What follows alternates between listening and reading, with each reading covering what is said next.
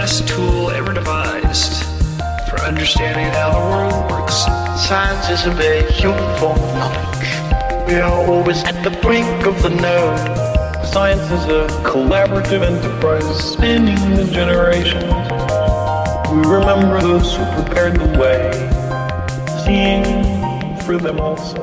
Hi, everybody, and welcome to March's installment of Blue SciCon. This is the podcast formerly known as Beer with BMSIS. This is the podcast series that features the research, ideas, and philosophies of members and friends of the Blue Marble Space Institute of Science.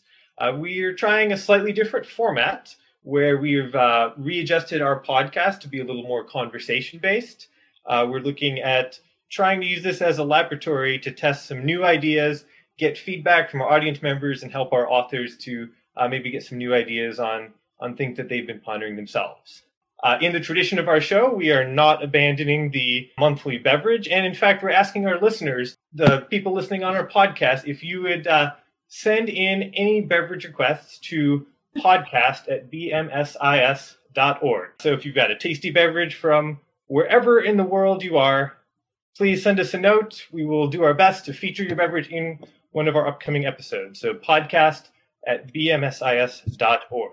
For this month, I'm featuring a very simple beer, one from Pennsylvania. It is the beer of Pennsylvania. It is Yuengling. If you've been to Pennsylvania, you've definitely seen Yuengling. One of my favorite parts of Yuengling is that you can go into any bar in Pennsylvania and order a lager, and they'll know exactly what you mean and give you a Yuengling. It's reasonably tasty, very cost efficient. I'd say it's better than most lagers that I've had. So if you're going to a bar and you've got Yuengling, you're not going to have a bad time. That's what I'll say about Yuengling. And in the tradition of our show, we ask that you respect the laws of your land and only drink alcohol if you are of legal age. And with that, today's show is titled Winter Safe Deterrence and the Biological Weapons Debate. We have a conversation with Dr. Seth Baum, Executive Director of the Global Catastrophic Risk Institute, and Catherine McLaughlin from BioSecure, Director of BioSecure. So we're going to have an interesting conversation about nuclear winter, deterrence, biosecurity, and what some viable options might be for this. So please, Seth, give us an introduction of what this topic's all about. Thanks, Jacob, and thanks for having me here for this conversation. Winter safe deterrence. The basic idea here is that the status quo that exists today around the world, in which 8 countries have large nuclear arsenals. These countries are France, China, the United Kingdom, the United States, Russia, India, Pakistan, and Israel, have large nuclear arsenals that, if used, could cause nuclear winter or something in the direction of nuclear winter. The basic idea with nuclear winter is if there is a nuclear explosion, then, say, burns a city or another area, the firestorm puts smoke high up into the atmosphere where it goes up past the clouds and stays there for maybe 5, 10, even 20 years. The smoke spreads around the world and blocks incoming sunlight. Because it blocks incoming sunlight, temperatures at the surface get colder, precipitation is reduced, and it becomes generally difficult for plants to grow, including the plants that we grow for our food. And so there's, as just one data point, one study looked at a nuclear war between India and Pakistan in which 100 total nuclear weapons were used, and found that the famine that follows from that could threaten up to around 2 billion people with starvation. That's a really severe catastrophe, and it could even be worse than that because there's, additional effects. There could be disease outbreaks or additional conflicts and so on. So that suggests that there should be far fewer nuclear weapons in the world.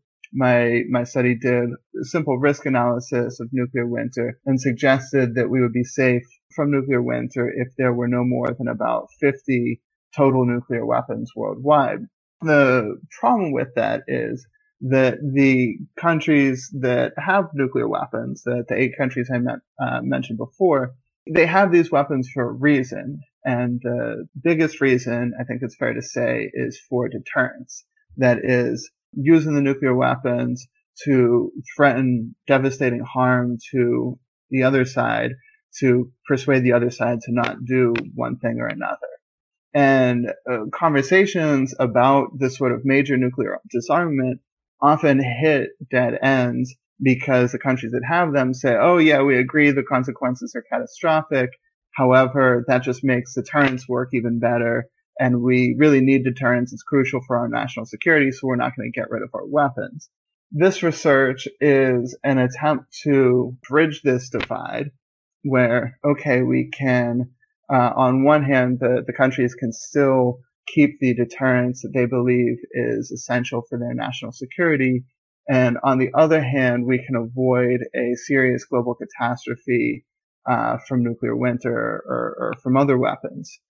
And so I'll note that this project was motivated in part to get these two different communities to talk to each other instead of talking past each other. The two communities, on one hand, the people who worry about nuclear winter, which includes the environmental scientists who study it, the humanitarian disarmament community that calls for large cuts in nuclear arsenals or even zero nuclear weapons, and also the catastrophic risk community, which is where I come from, on the one hand, and then on the other hand, the kind of mainstream nuclear policy communities and the nuclear armed countries that insist that they need large nuclear arsenals for their deterrence. So a core goal of this project is to have a conversation that respects the points that both sides are making and get them kind of talking to each other in a common language.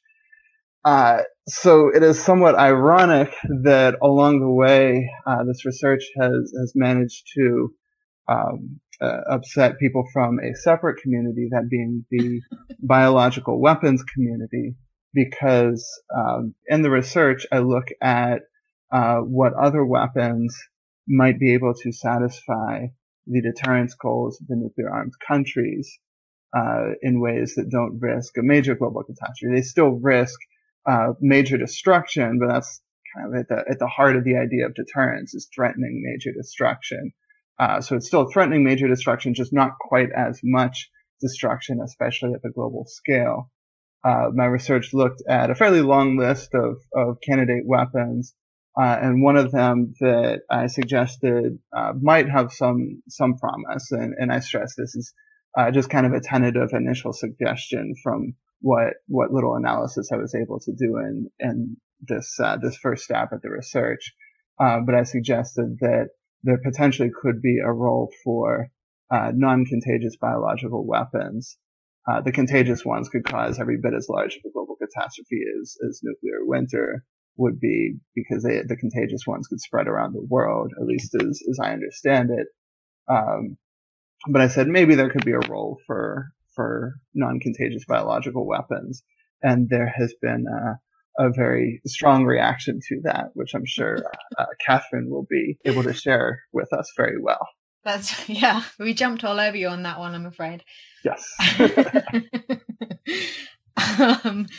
So yeah, hi. Sorry, I'm Catherine Loughlin, so thank you for organising the discussion. First of all, I just have to say this debate is so especially timely because today is actually the 40th anniversary of the entry into force of the Biological Weapons Convention. So happy birthday, BWC. And also, there's the 8th Review Conference coming up next year in 2016. So basically, we're all considering the kind of current and future health of the treaty. So this is a very timely discussion to have, and certainly an interesting one to have on the birthday of the convention.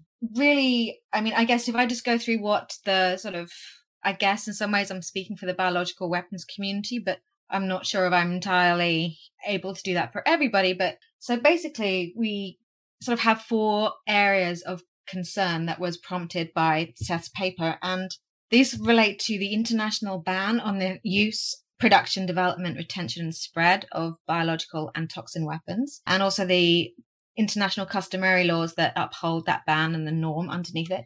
Then we also have quite serious misgivings on the effectiveness of biological weapons as an actual deterrent.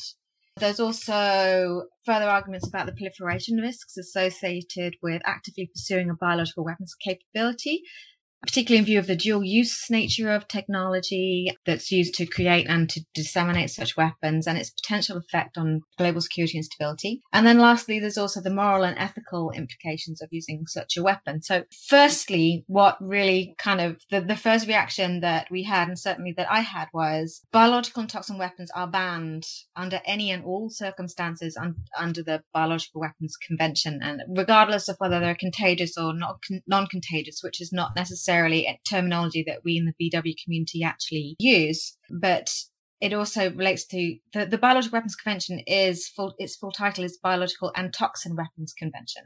So the non-contagious aspect of CEST paper clearly falls underneath the treaty and is clearly banned categorically. The suggestion that states could sanction and legitimize pursuing these kind of weapons is tantamount really to repealing, overturning, abrogating this particular treaty, which, also is in the forefront of our mind, bearing in mind the birthday of the treaty.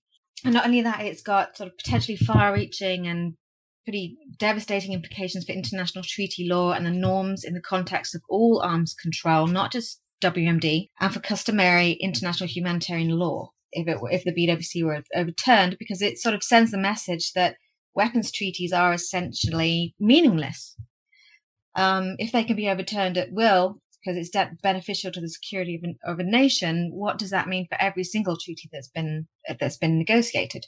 And secondly, is sort of as a weapon of strategic deterrence, we basically argue that their biological weapons are a very poor choice. And this, in fact, has sort of partially led to the abandonment of pursuing such weapons historically. I'm not going to go through why they're a bad choice. There's been written very well and very eloquently by better brains than I on the Bulletin of Atomic Science Roundtable.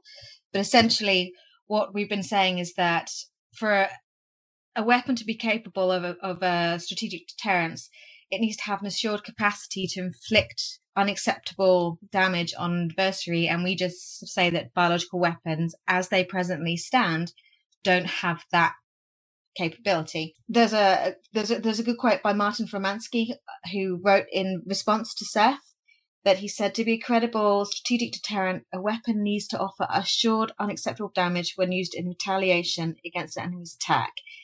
And later goes on, I think it's him, to say a less deadly deterrent is a less effective deterrent. So that's sort of where we're coming from on there.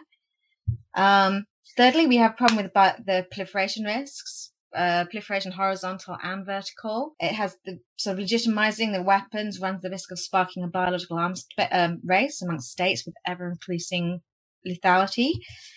Add that to the advances in life sciences, such as like the influenza gain of function work or gene drive technology, synthetic, the digital biology. We don't know what we could end up with if we start going down that path. And also the ease of proliferation through the use of dual use, for the dual use nature of much of the technology that's used in the life sciences. And then lastly, there was a big strong reaction just on the ethical moral grounds, kind of just regarding replacing one indiscriminate weapons system with another, regardless of its utilitarian motive. And basically, customary international law is just going to kind of fall apart if we base our actions on the idea that the ends justifies the means. So that was rather long. I'm really sorry, but they were basically like the 4 points that we've all been kind of talking around and spitting back out at Seth with great regularity. Thank you both. That's a really great overview to this. And I just wanted to interject that, while we continue this conversation, everybody else, please feel free, chime in with some questions. You can feel free to ask with audio, or there's a chat box you can type some questions into. And then I also circulated a list of a few preliminary discussion questions, and you guys have covered actually some of this territory already, so we don't need to necessarily hash out these questions exactly. But Seth, one thing I wanted to ask you, as you maybe respond to some of the things Catherine said, are for people who aren't as familiar with nuclear war, nuclear winter, like this is bad. A lot of nuclear weapons could cause bad climate catastrophes, but also a lot of other destruction that might well be way worse than any climate catastrophes. So, the question is, there are other reasons to care about nuclear disarmament other than nuclear winter. And perhaps, is deterrence for the sake of avoiding nuclear winter really that important that it might be worth going to the extreme of using biological weapons instead.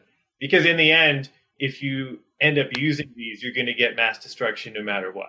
Yeah, no, this is a very good question. First, I want to say, in response to Catherine's points, one interesting aspect of the reaction from the biological weapons community is they're making a lot of points that I really agree with. And these are very difficult issues that could potentially lead to some uncomfortable conclusions that, I'm certainly not happy with. I want to be clear for the record. I don't like biological weapons. I'm very happy that these weapons are banned by international treaty and that there are strong norms against the use of biological weapons. I think that's a very good thing that makes the world a lot safer. Now, especially because this is Blue Marble Space podcast, I want to maybe provide a little bit of perspective of why I really do think that some consequences, some types of mass destruction really are significantly more massive, more important than others, such that we should feel comfortable making this sort of trade-off.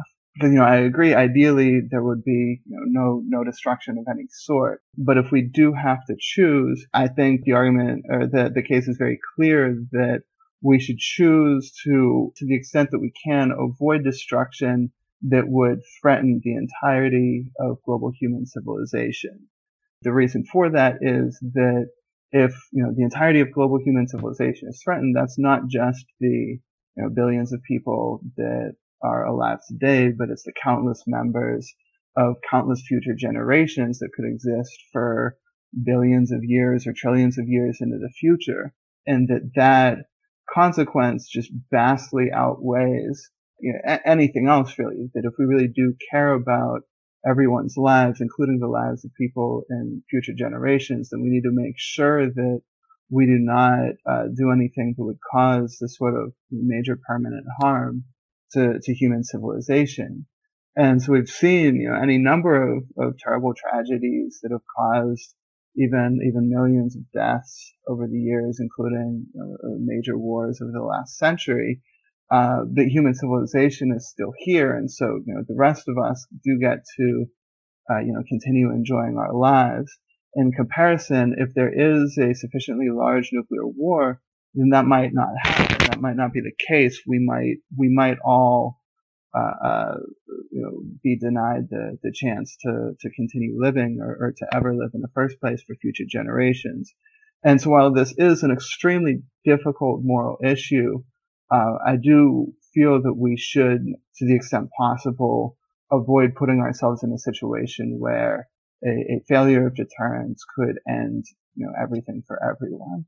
I was just wondering that, in terms of biological weapons and the convention and the ban on it, how would you, if say we had this hypothetical discussion about, and these are all hypothetical risks, how could you envisage this actually happening and states kind of accepting and assimilating non-contagious biological weapons into their actual arsenal? In terms of the international norm and the international treaty law, have you given any thought to how that, how states would actually go about doing that?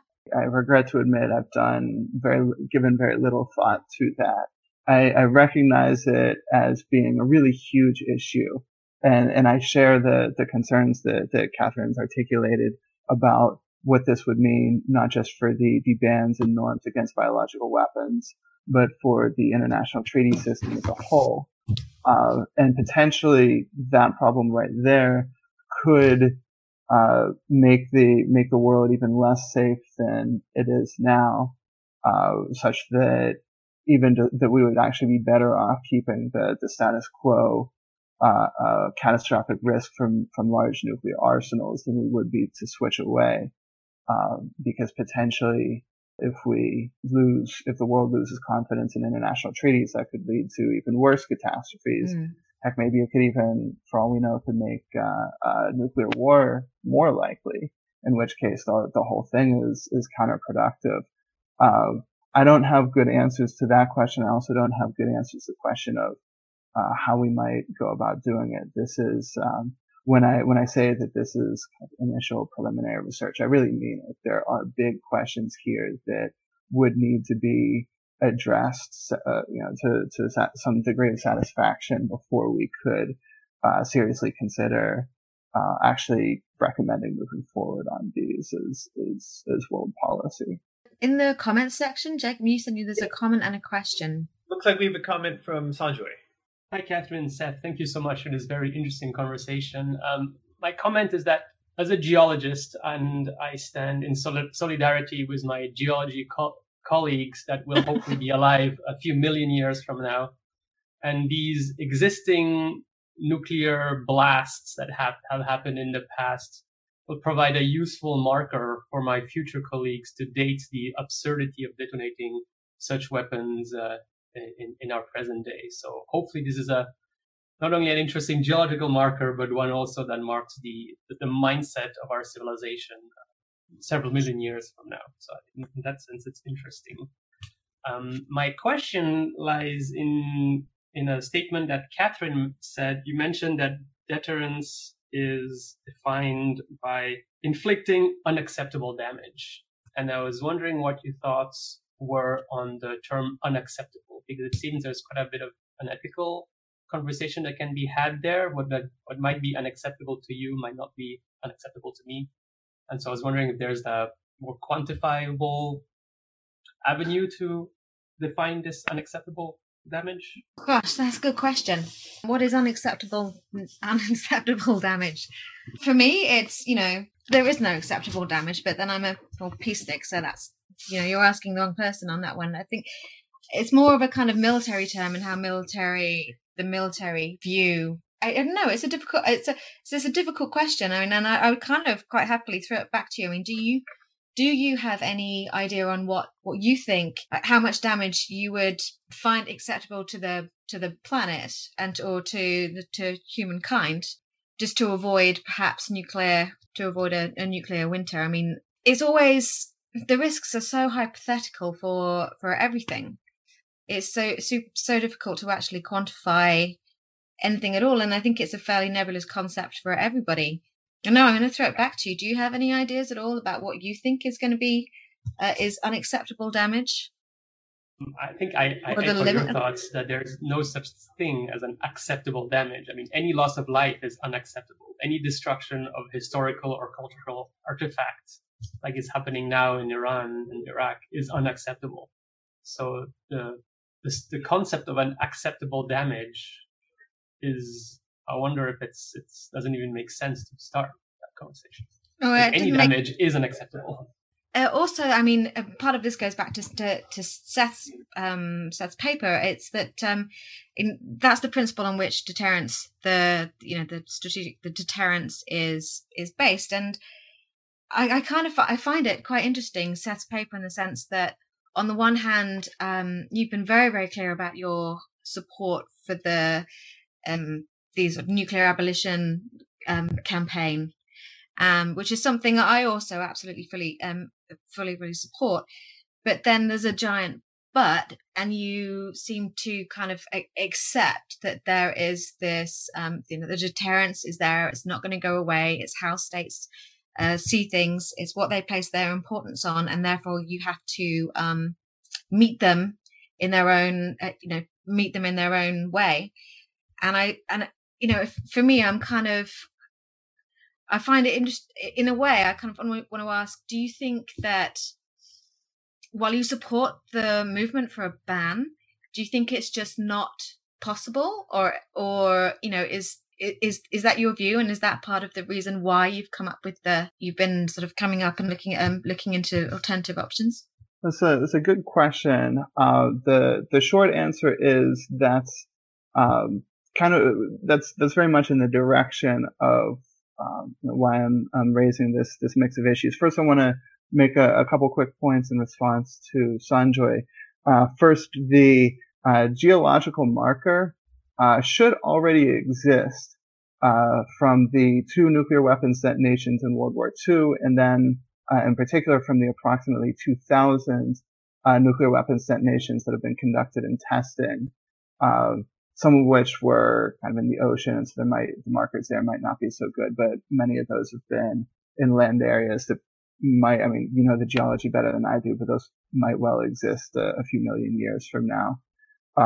So we actually don't need any more, or I'm pretty sure we don't need any more nuclear detonations for our future geologists. Although I do appreciate the thought. For the record, I did not say anything about needing new blasts to mark the record. And then to the second question, as far as harm being unacceptable, my own, I mean, so these are as far as what is acceptable, and these are moral questions. My own view is I don't like to think in terms of what is or isn't acceptable. I think the less harm we have, the better. And the biggest harm that we could have is anything that threatens the entire future of human civilization. And so, to the extent that we can reasonably count all units of harm equally or something to that effect, then we really do need to make sure that we avoid permanent harm to humanity. Now, for deterrence, it's not how big the harm is that matters. It is the perception of it. So deterrence is about convincing the other side to not do something that you don't want them to do. And so it doesn't actually matter how severe the harm itself would actually be. All that matters is whether it will persuade the other side to not do whatever it was trying to do. And so you can't really quantify this because it gets into details of the psychology of the leadership or their decision-making structure, things of that sort, right? If there's a president, like there's about to be a presidential election in the United States, what it takes to deter the United States may well change pending the results of this election. So you can't really quantify that so well. And that's important to recognize. That's another aspect of this that we haven't really had the chance to get into as much in the conversation, because I agree there are reasons why biological weapons might struggle to create a high degree of harm and a retaliation, and that could make them a bad deterrent. But if they are perceived to be an effective deterrent, then that's actually a moot point. That's a whole other issue that we can just lay out there, but there's not much we can say to go into detail because that hasn't really been part of the conversation so much. With regard to Catherine's question to me about how I could throw this winner-safe deterrence idea out there while at the same time supporting the humanitarian disarmament initiative, the way I phrase this in my post to the Bolton Roundtable is that the humanitarian disarmament initiative, nuclear disarmament initiative, I call it a first best solution to the status quo nuclear weapons risk, because it basically decreases the demand for this massively threatening deterrence. It makes it, it stigmatizes it and seeks, political and legal solutions to basically make it so that countries do not feel the need to have deterrence based on this threat of really massive destruction. And so this is kind of the best case scenario would be for this to work. At the same time, and I support it because I think it's got it's a great approach. I think it's got a decent chance of succeeding, and I think we should all do what we can to help it succeed, so that we can get rid of this risk from the status quo of large nuclear arsenals without replacing with anything more destructive. However, at the same time, I worry that it might not succeed. I worry that even if they succeed in having a new treaty that bans nuclear weapons, the countries that have nuclear weapons aren't going to sign it because they insist that they still need deterrence. And so, given that possibility, that fairly likely possibility, we need to be thinking about other options, which is where the winter safe deterrence comes in. If biological weapons are banned, and let's say that in a hypothetical world there's also a nuclear weapons ban, and most nations comply with this ban, is there a third best option from nuclear weapons and biological weapons? Is there a third best option that would achieve the desired levels of deterrence? So something that I'm still working on picking apart is exactly what and somebody in the comments writes water balloons. Somebody on Twitter wrote large rocks. I thought that was pretty fantastic.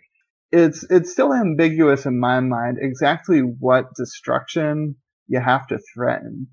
And this is something that might not get a lot of attention because nuclear weapons cause a range of different types of destruction all at the same time. They kill a huge number of people. They flatten cities. They can destroy military targets and government installations, all with one weapon. And so it's there hasn't been much attention to like, okay, so what do you need, this or that or so, because nuclear weapons just do all of it.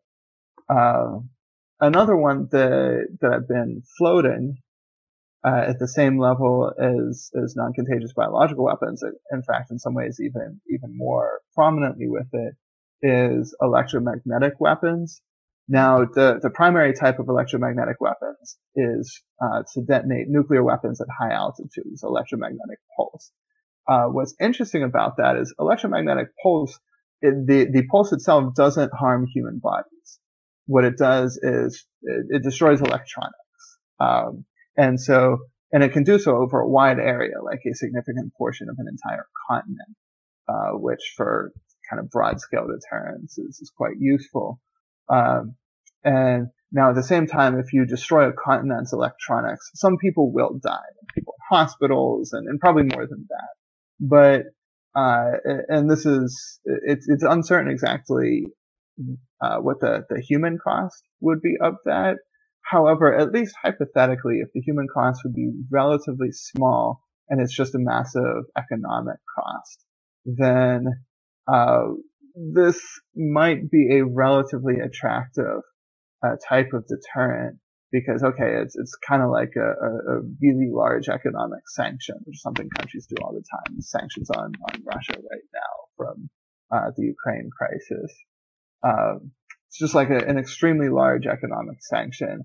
Potentially, this could be an effective deterrent. It certainly works just fine in second strike retaliation, just like any, nuclear launch can work well in second strike retaliation. I wonder if this is an idea that might merit some further thought. I really don't know.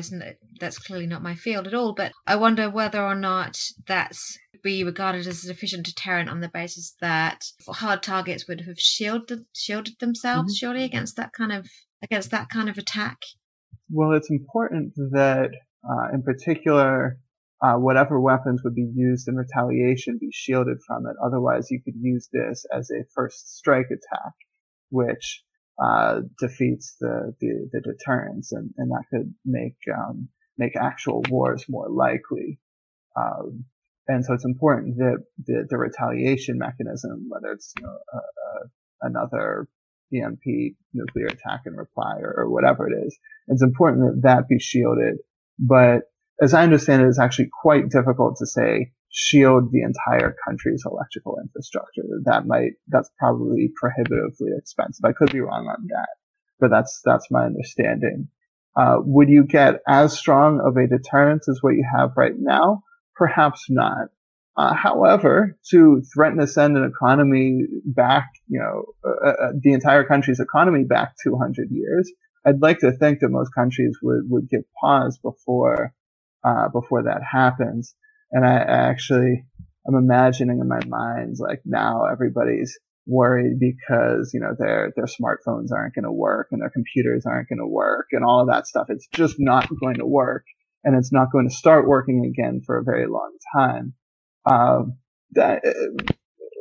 That could get a reaction. I imagine it would have at least some deterrent effect. But again, deterrence, it's kind of in the eyes of the beholder. So it's hard to say for sure. Seems effective to me and preferable to everybody worried about digging bomb shelters in their backyard. So, an economic loss versus the loss of life, I think, can certainly be effective and preferable.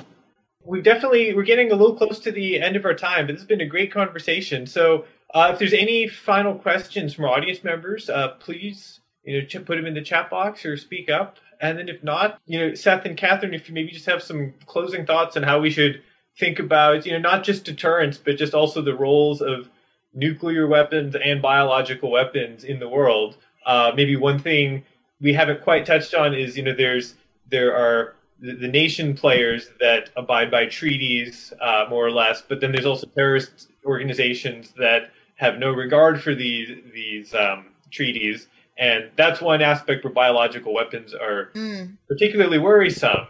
And so to put this on the table for deterrence opens up that question of what these rogue players may do if access to such weapons becomes more available. So that's a big can of worms. We don't have to unpack the whole thing, but if you could just mention a little bit what your thoughts are on that. Dave Dankenberger. I'd just like to follow up on Seth's point of deterrence might be in the perception, and how I believe only 5 people died from the anthrax attacks in early 2000s. So if people are sufficiently scared of something like that, maybe it would be 50 people or 500 people that would be sufficient deterrence, but that would still be many, many orders of magnitude lower impact than something like nuclear winter. And also I was going to ask Catherine, in the case of non-contagious, like anthrax, would you still describe that as indiscriminate? Is that the word you used? Yeah, we do. The problem is this, that when we're talking about such, non-contagious agents like anthrax, or you're talking about toxins like botulinum or something like that. Yes, they don't replicate, and they're not going to spread out. But you've got a serious problem, first of all, in delivering it to your actual target. So in that way, they are indiscriminate. The only way you can actually deliver them to your targeted population is by aerosolization. So and then you've got all of the other factors, wind factor and what have you like that. So in many ways, yes, it is indiscriminate. And we're not talking genetic weapons here. So you're not just indiscriminate. Also applies to the fact that it's against civilian population as opposed to just a military population. So that was the context in which I was using the word indiscriminate. With regards to, and what you were saying about anthrax and how many people in the anthrax attacks had actually died. Yes, there's definitely, when you use something like that, there's definitely less of a order of magnitude in the loss of human life. And obviously, for Seth's sort of purposes, this is a more attractive property. But the problem is that when you start going down this road and you legitimize the use of these kind of weapons, and then particularly let's add in, I'll go out and add in the whole non-state actor thing into this as well. If they are deemed attractive by governments, then other countries are going to go and look for them, and then the whole thing is going to escalate, and you can't stop them. And if you've got no treaty underpinning it because it's been overturned, there's no way of actually telling what research people are actually doing, which only then fuels this secrecy and clandestine, only then fuels a further race or arms race on the biological weapons front. And you've got non-state actors who are seeing that nations are pursuing these weapons, and therefore they become more attractive for them because biological weapons in some ways are much more easily and cheaply developed. And non-state actors have tried to get biological weapons and used biological weapons before, not terribly well, but they've done it. So for us, it's just this. When I don't think in any way at all I'm claiming that biological weapons are more dangerous or have a higher risk than possible nuclear winter. To some ways, I find it quite incredible that that we could advocate opening this Pandora's box. We don't know what's in there. We don't know what's going to happen. We don't know what science and technology, the advances in life sciences are going to make possible. And it could be an absolute catastrophe. And we're kind of doing it on the off chance that states will stick with it and not suddenly say, oh, hey, we've opened Pandora's box. We've got all of these new tools. They're far more easily proliferated. But we've actually decided, you know what, that nuclear weapons are probably better than biological weapons as it happens. And then perhaps they go back to nuclear weapons. So not only have we overturned the ban on biological weapons, made it much easier, probably actually made them far more lethal. But then who's to say that at any point in time that we're going to have like biological weapons out there, and then that we've traded it off for nuclear weapons, and that any of the states are going to stick to not pursuing nuclear weapons. We'll end up with both. And this is my worst case scenario, and I realize I'm ranting, so I apologize. But you know, it's kind of how your mind goes. That everything just escalates and escalates, and you know, if you pursue one and you legitimize pursuing one, I kind of, you know, I don't know. It's very blissful for me. I can't sort of, you know, I kind of want to say take no takesies backsies. You know, we have this great global norm. It's the norm has been there and developing over literally millennia. And on the off chance that states might say, hey, you know, these could be fairly good at deterrence, but we're not really sure. We don't think so, but hey, let's give it a go. We just, you know, for me, it's not, I don't think it's worth the risk, but obviously, I'm not a fan of nuclear winter either, but for me, it's just not worth the risk. Okay, so I'll just say in some quick closing remarks that these are all very important details that I'm glad are entering into the conversation about winter safety. So I can just reemphasize, as I mentioned before, that my own research on this is preliminary. It's initial. It did not have the opportunity to untangle, unpack all of these really very important details. I certainly agree that pursuing some types of weapons, potentially including the non-contagious biological weapons, could be counterproductive, could make things worse, in which case, of course, we should not go down that path. And I have no specific points of disagreement for what Catherine's just said. This is why I'm glad that we are having this conversation so that we can tease out these details and avoid the international community making any mistakes. And so to that effect, Jacob, thank you for having both of us here for the discussion. I think it's been a good conversation, and I'm glad that we've been able to have a productive, open conversation about these really difficult issues, both here and online. Thank you, Seth. This has been a great conversation. Thank you, Catherine, for joining us. I've enjoyed this. Thank you. So listeners, I encourage you again, please send us your beverage suggestions at podcast@bmsis.org. You can listen to previous episodes of our podcast at bmsis.org/podcast. Thanks for tuning in to Blue SciCon. We'll see you again next month. Science replaces private prejudice with publicly verifiable evidence. There's real poetry in the real world. Science is the poetry of reality. We can do science, and with it, we can improve our lives.